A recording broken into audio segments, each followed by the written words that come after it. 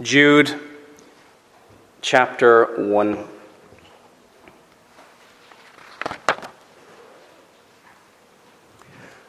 Last week, in our previous message, we were looking at the first two verses in this book of Jude, a very short book, 25 verses, and the first two verses have an introduction, and not just a common greeting. Sometimes people will just say greetings, and maybe they're more part of the culture or things that people will say. But there's a lot of meaning here that we've seen that Jude had when giving this introduction, very much showing a heart that belonged to Jesus Christ, a heart part of a greater spiritual family, a heart with a common calling to be holy, and a heart that spoke of common blessings for all the children of God.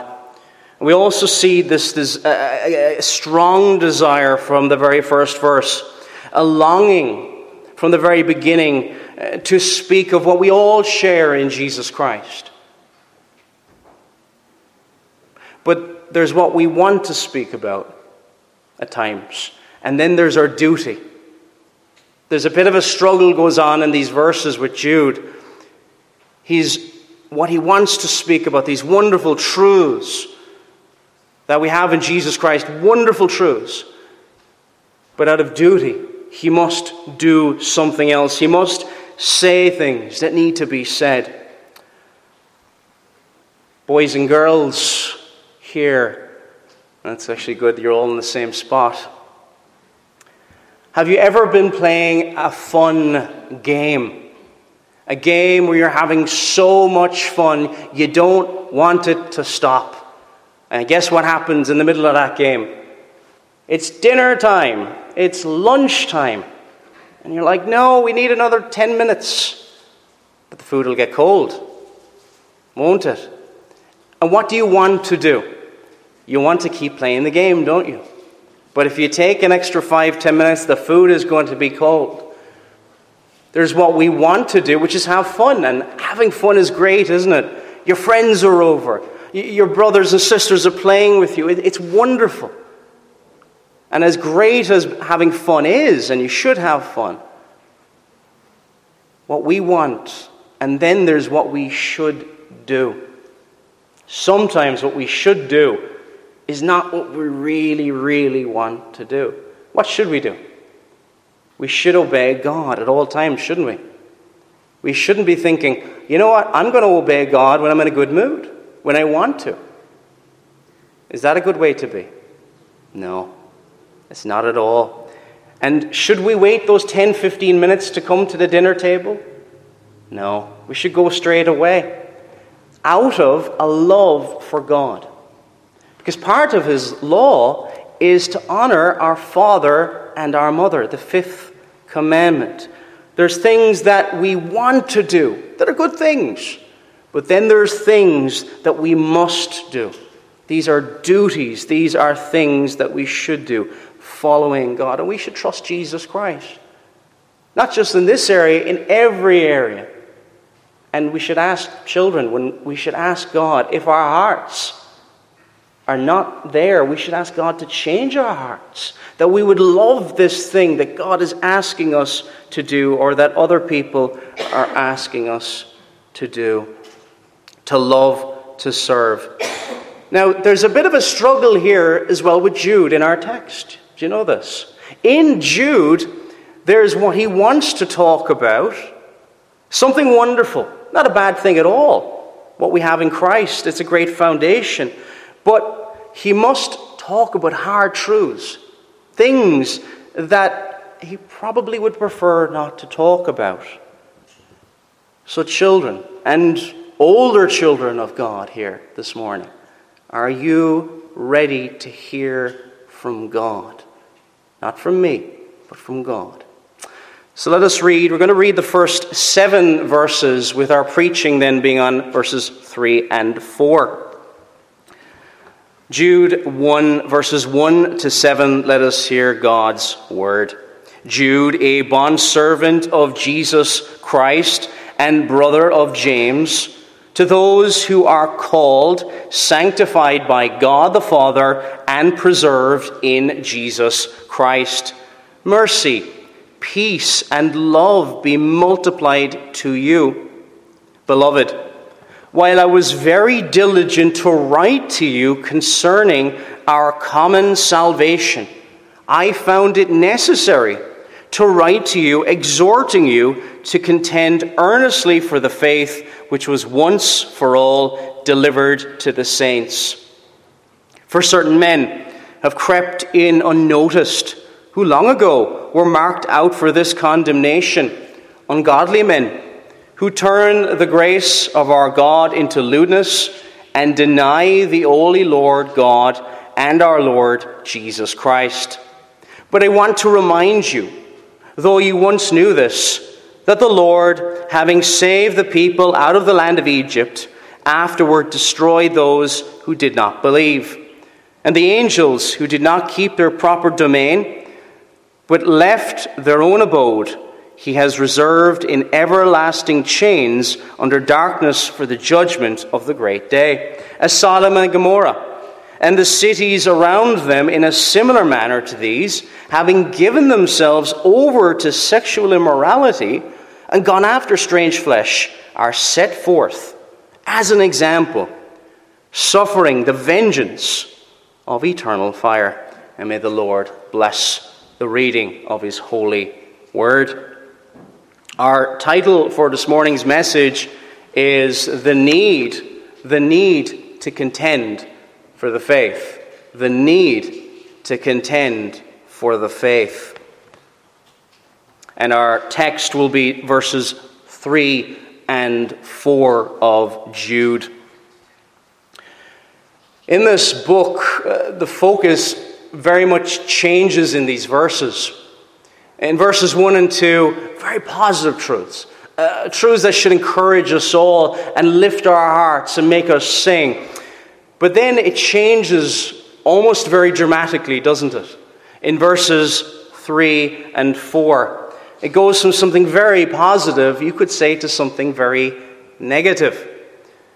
Topics that we would probably try to avoid, maybe at the dinner table. Things that we don't readily want to think about. But, as it is part of God's holy and infallible word, we must look at this subject. All of Scripture has a role to play in blessing and leading us. It says in 2 Timothy 3:16, all Scripture. And that's all the things that have been written in the Bible, from Genesis to Revelation, is given by inspiration of God and is profitable for doctrine, for reproof, for instruction in righteousness. So every single thing from Genesis 1:1 all the way to the end of Revelation has a blessed place to play for the Christian. Everything written in the Bible has something it can help us with. The good things and the bad. The good things encourage us, and we need those too. We need encouragement. We need to know of our blessings in Jesus Christ, the things that we share one with another. But we also need to know the bad things. We also need to be reminded of how badly wrong things can go if we turn away from him, if we do not listen to the only wise God. We're not here this morning, dear friends, to listen to mere men. We're here this morning to listen to the infinite, the eternal, and all-wise God. Our first point that we're going to look at from verses 3 and 4 is an honest desire. An honest desire. Before we can look at this difficult subject, Jude feels it necessary to put out what he would like to talk about. And there's a purpose for this. What did he want to talk about? It says in verse 3, Beloved, while I was very diligent to write to you concerning our common salvation. Beloved. Now Jude begins his address. This is really a new section, you could say. And he begins it with beloved. Beloved. Not just beloved in kind of a, here's a dear so-and-so, but accepted before God, loved by God through Jesus Christ. And not only loved that way, loved one with another. One of the signs is somebody is a believer in Jesus Christ. They love the brethren. So we should all be able to greet each other as beloved, as Jude did here to these churches that would be reading this letter. While I was very diligent to write unto you, it says. I was very diligent to write unto you. Now that love spoken about there, beloved, that common bond shared between the believers in Jesus Christ and Jude, the writer of this letter. He has a desire, a longing desire because of that love. And that desire is this: while I was very diligent to write to you concerning our common salvation. This word here literally is while I was making every effort. Literally making all haste. That's kind of what it means. Literally making all speed, all urgency. It's a very strong phrase in the original language. While I was making every effort, he's saying, while I was making every attempt within me, a very serious matter, a matter that Jude really deeply cared about. But this desire is still not the central issue of this letter in these two verses. But we should think, why is it here? It's here for one reason, to tell us how important the next topic is. But it is also there to say, for us, do we have the same desire as Jude to have this same urgency to talk about what we share one with another? So then, when we do see that common bond, that what we share one with another, that love we have for one another, we can face the difficult things.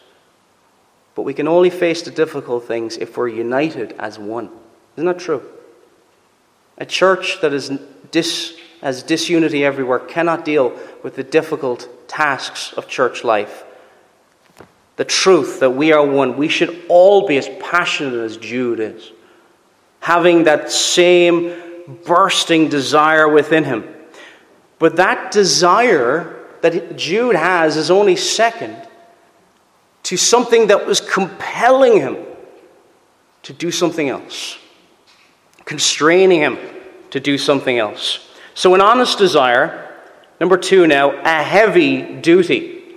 A heavy duty. He says after this phrase, I found it necessary to write to you, exhorting you to contend earnestly for the faith. I found it necessary. The sense of it here is, although I wanted eagerly so much to speak of what we share in common, our common salvation in Jesus Christ, I am compelled. I have this duty weighing upon me. And the word here, almost for necessity, has got this idea of pressure. It's got the idea of constraint, obligation, duty. Duty. The emphasis here is the serious nature of what Jude is discussing. We've got to ask ourselves here this morning, why would Jude even put this in? Why beat about the bush? Why not just get straight to the topic? Well, it's almost like he's saying this, you know what, I would prefer to be talking about something else. I really would. It's almost like what Paul says in Philippians 4:18. Finally, brethren, whatever things are true, whatever things are noble, whatever things are just, whatever things are pure, whatever things are lovely, whatever things are of good report, if there are any virtue and if there is anything praiseworthy, meditate upon these things. So these are good things. These are positive truths, and our mind should be drawn towards them. I'm sure that's what Jude would have preferred to discuss here. In a way, he's saying this is not my hobby horse. This is not something he loves and gravitates towards. He does not love the controversy. There are people who will be naturally drawn toward the controversial and other things. But he's saying, this is not the case, brethren. But a situation has arisen so that his love for them compels him, and his love for God compels him to talk about a difficult topic.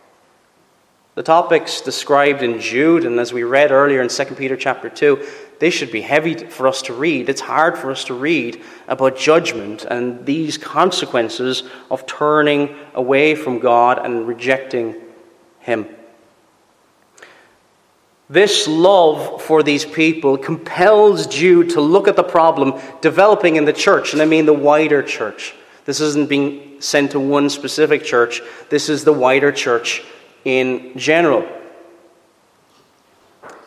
No matter how much he would prefer to talk about other things, there's almost like a sense he will not have a moment's peace until he follows what God wants him to say.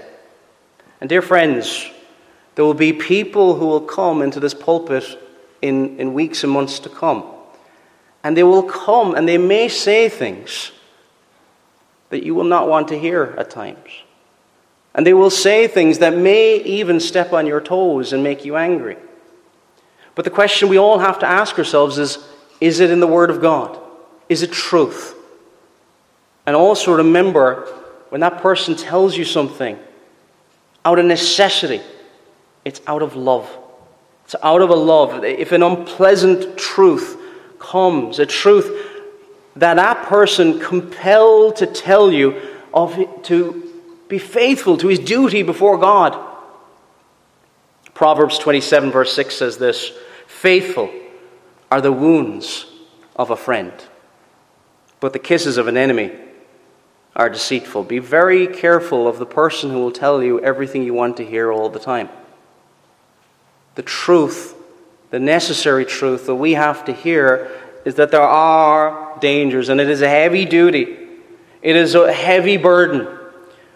One where God compels us to follow Him, no matter how much we would like to sometimes avoid certain issues. So now, number 3, we're going to look at a heavenly doctrine. So we've looked at an honest desire, a heavy duty, a heavenly doctrine.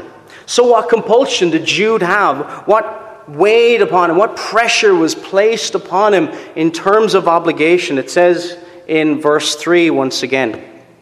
Verse 3, "I found it necessary to write to you, exhorting you to contend earnestly for the faith which was once for all delivered to the saints."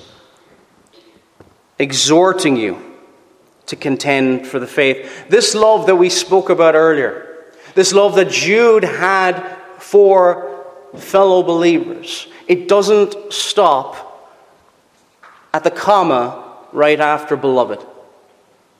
It goes all the way through this verse, and it goes all the way through to the end of the book. Every single line. And it is a loving exhorting. A loving exhorting. And this word has a sense of urge strongly. Urging strongly, exhorting. But also a sense of encouraging. Encouraging. See, sometimes when we think of exhorting, we may think of, that person who may be overly zealous in an area and may be pressurizing you to do something you don't want to do. But that's not the sense of this word at all here. The sense of this word here is almost of someone coming alongside someone else and encouraging them and urging them. There's a warm friendliness to this. If this word is translated in various different ways in the New Testament. An encouragement, but it is not casual. It has both aspects. It is a very strong urging, but done in a loving and encouraging way. To contend earnestly for the faith. And this word contend has a sense of struggle or almost battle about it. It means literally to exert an intense effort on behalf of something, an intense effort. The word has a sense of hard work, toil, struggle. It's hard.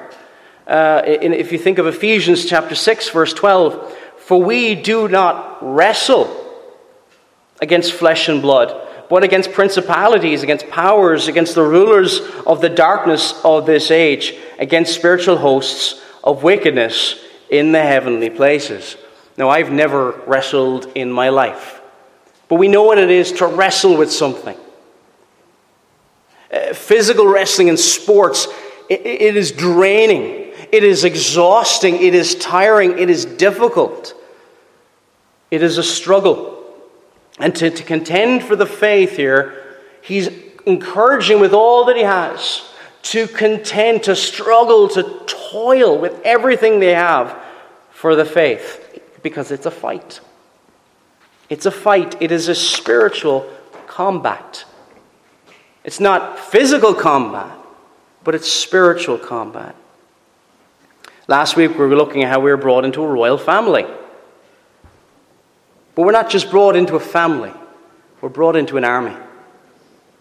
The Lord of hosts. That word can also be translated the Lord of armies. To fight. What did Paul write to Timothy in 1 Timothy 6, verse 12? Fight the good fight of faith.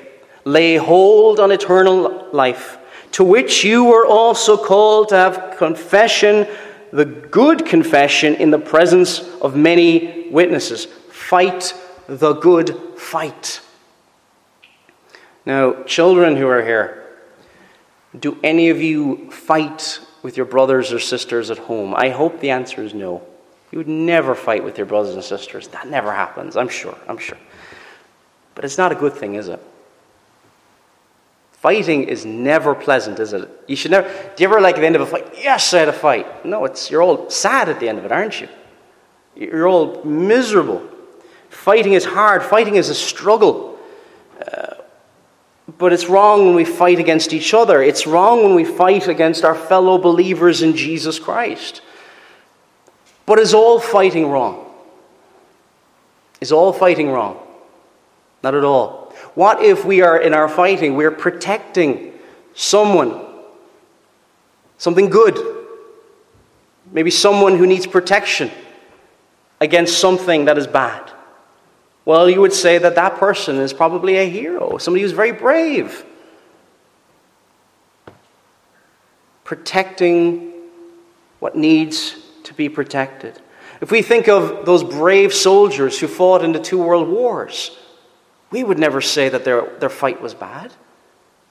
They fought a good fight. Doesn't it depend on what we fight for? It depends what we fight for. We all fight for something, don't we?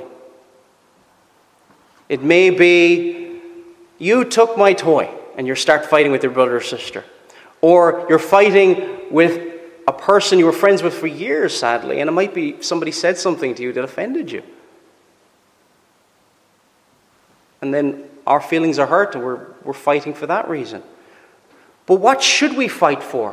What should we be promoting? What should we be defending? What should we be doing for the advantage of? It says here, for the faith. That's what we should all be fighting for. I think a lot of us, maybe, we see the word fighting and go, yeah, Christianity, it's all about combating. We just don't see what we are to be fighting for, the faith. And that faith is, we're not talking about our trust in Jesus Christ. We're talking about the body of doctrine we believe. Faith can mean that at times. But here in this context, it is the body of doctrine, the truth we believe. Paul, when he was converted, before he was struggling against the faith. Now, after Paul the apostle is converted on the road to Damascus, he is said to be preaching. He preaches the faith in Galatians 1:23. Goes from struggling against it to struggling for it. To struggling for it. The truth given to the saints, that heavenly truth, once for all. That word gives it a sense of perfection. something that never changes, something that is certain, very different to what the false teachers will give and their new, novel doctrines.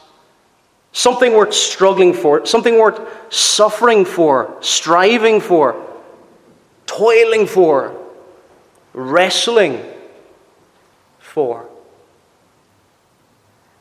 This is not a message you'll hear in much modern evangelicalism.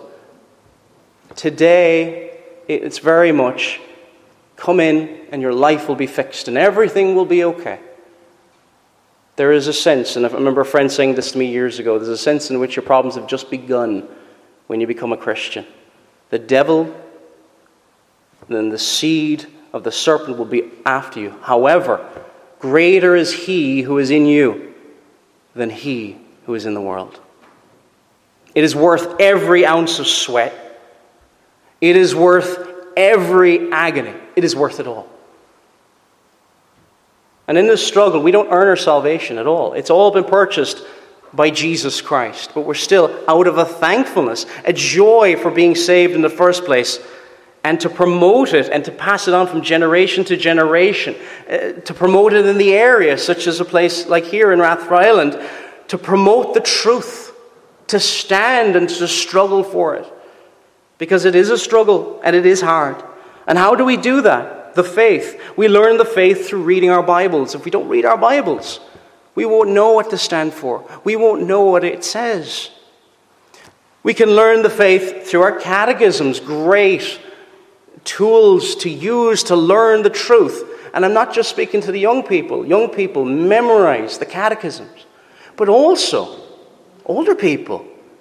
It isn't just for young people. The catechisms are for everybody. You might find the larger catechism quite difficult. Read the shorter catechism first.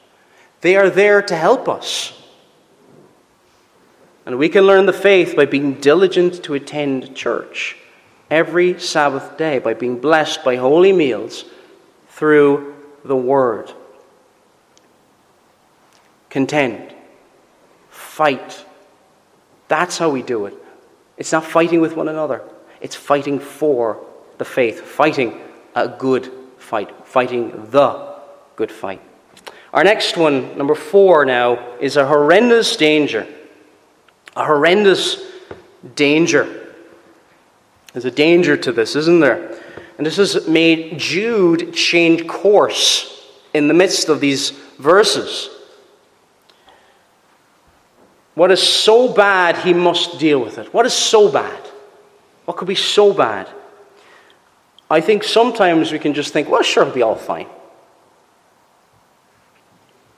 But in verse 4 it says this, "For certain men have crept in unnoticed, who long ago were marked out for this condemnation. Ungodly men, who turn the grace of our God into lewdness, and deny the only Lord God, and our Lord Jesus Christ." The temptation we have at times is to think, well, it'll be okay. It'll sort itself out. But Jude feels the need to deal with it lovingly. Lovingly. No doubt, Jude has noticed these false believers creeping in to the body, who abuse the grace of God. And we know we need to know the truth and protect this heavenly doctrine for one major reason. There's other major reasons as well. But the devil's workers are rarely lazy. If you ever look at cults like the Jehovah's Witnesses, they are so active. They are so busy. Groups like the Mormons. The devil does not rest in his assault against the seed of the woman, spoken about in Genesis 3:15. If the truth is not taught, and I say the truth, not just the gospel, but the whole truth, the body of doctrines, the doctrines of all that heaven-sent doctrine, what will happen to the churches? What will happen? Well, think of a garden. What happens to that garden when the weeds are not removed? What happens to that garden when there's no watering, when there's no feeding of the plants? Oh, there's still a garden there. Just about. but it's a garden in need of much work. The truth needs to be taught. Yes, from the pulpit, but also in our homes. Talking, maybe like a little 5-10 minute chat. Yes, with your children, but also with one another. Married couples here, speak about God with one another. Share the truth with one another. Maybe you read a scripture verse and you're wondering what it means. Share it with one another. What do you think this means? Iron sharpens iron. We all need to be fed, and there's various different ways that we can be fed. And if the truth is neglected, just like that garden that hasn't been kept well, it can overgrow with weeds with time, and much of the faith can be forgotten, neglected. If we do not know something, then there is a tremendous and horrendous danger that there will come in another gospel. That is the danger. You see, we can know, that Jesus saves us, and it's Jesus alone, but we know precious little outside of that. And that's a dangerous thing, because these teachers are very crafty with how they present the truth. And we think, well, we'll see this, won't we? It'll be obvious. But it was not obvious to the people in Jude's time. This was not long after Jesus had been in the earth. This is like 30 years later. And what Peter warned about in 2 Peter was happening. Certain men, they crept in. What does it say? For certain men have crept in unnoticed. Unnoticed. They weren't noticed. Jude saw it because he had that discernment. But did the churches? And then notice this is a number of different churches he's writing to here. They slipped in, and the word here, crept in, it's kind of got an idea of slipping in stealthily. Snuck in or slip in. One definition that I read about this one was worms one's way in. Join a group unnoticed. That's the idea. One thing you should notice here about Jude, he's not saying, hey, find these people and get them out, and everything will be perfect. I think that's where our brains usually go to. We've got to find where these people are. As long as you know the people not to listen to, we'll be all happy. His focus is not that. We've still got the problem of our own hearts. His focus at all times is contending earnestly for the faith. Struggling for that faith. Because if they are gone, someone else will come in their place. We have to know the truth. We have to know it, to struggle for it. Otherwise, if we don't know the truth, what will happen? In that vacuum, when there's a gap, it will be replaced by fables, cunningly devised fables, as 2 Peter chapter 1, verse 16 says. The toiling and the struggle because a question of standing for the faith. To know what that is. If you're working in a shop, you don't study every single counterfeit money out there, do you? You need to know what the real thing looks like. You may look at one or two false notes, but we need to know what the truth looks like, so that when people like this come with something that isn't the truth, we'll go, this does not line up. And our final point, number 5, is a heartbreaking denial. A heartbreaking denial. So an honest desire, a heavenly duty.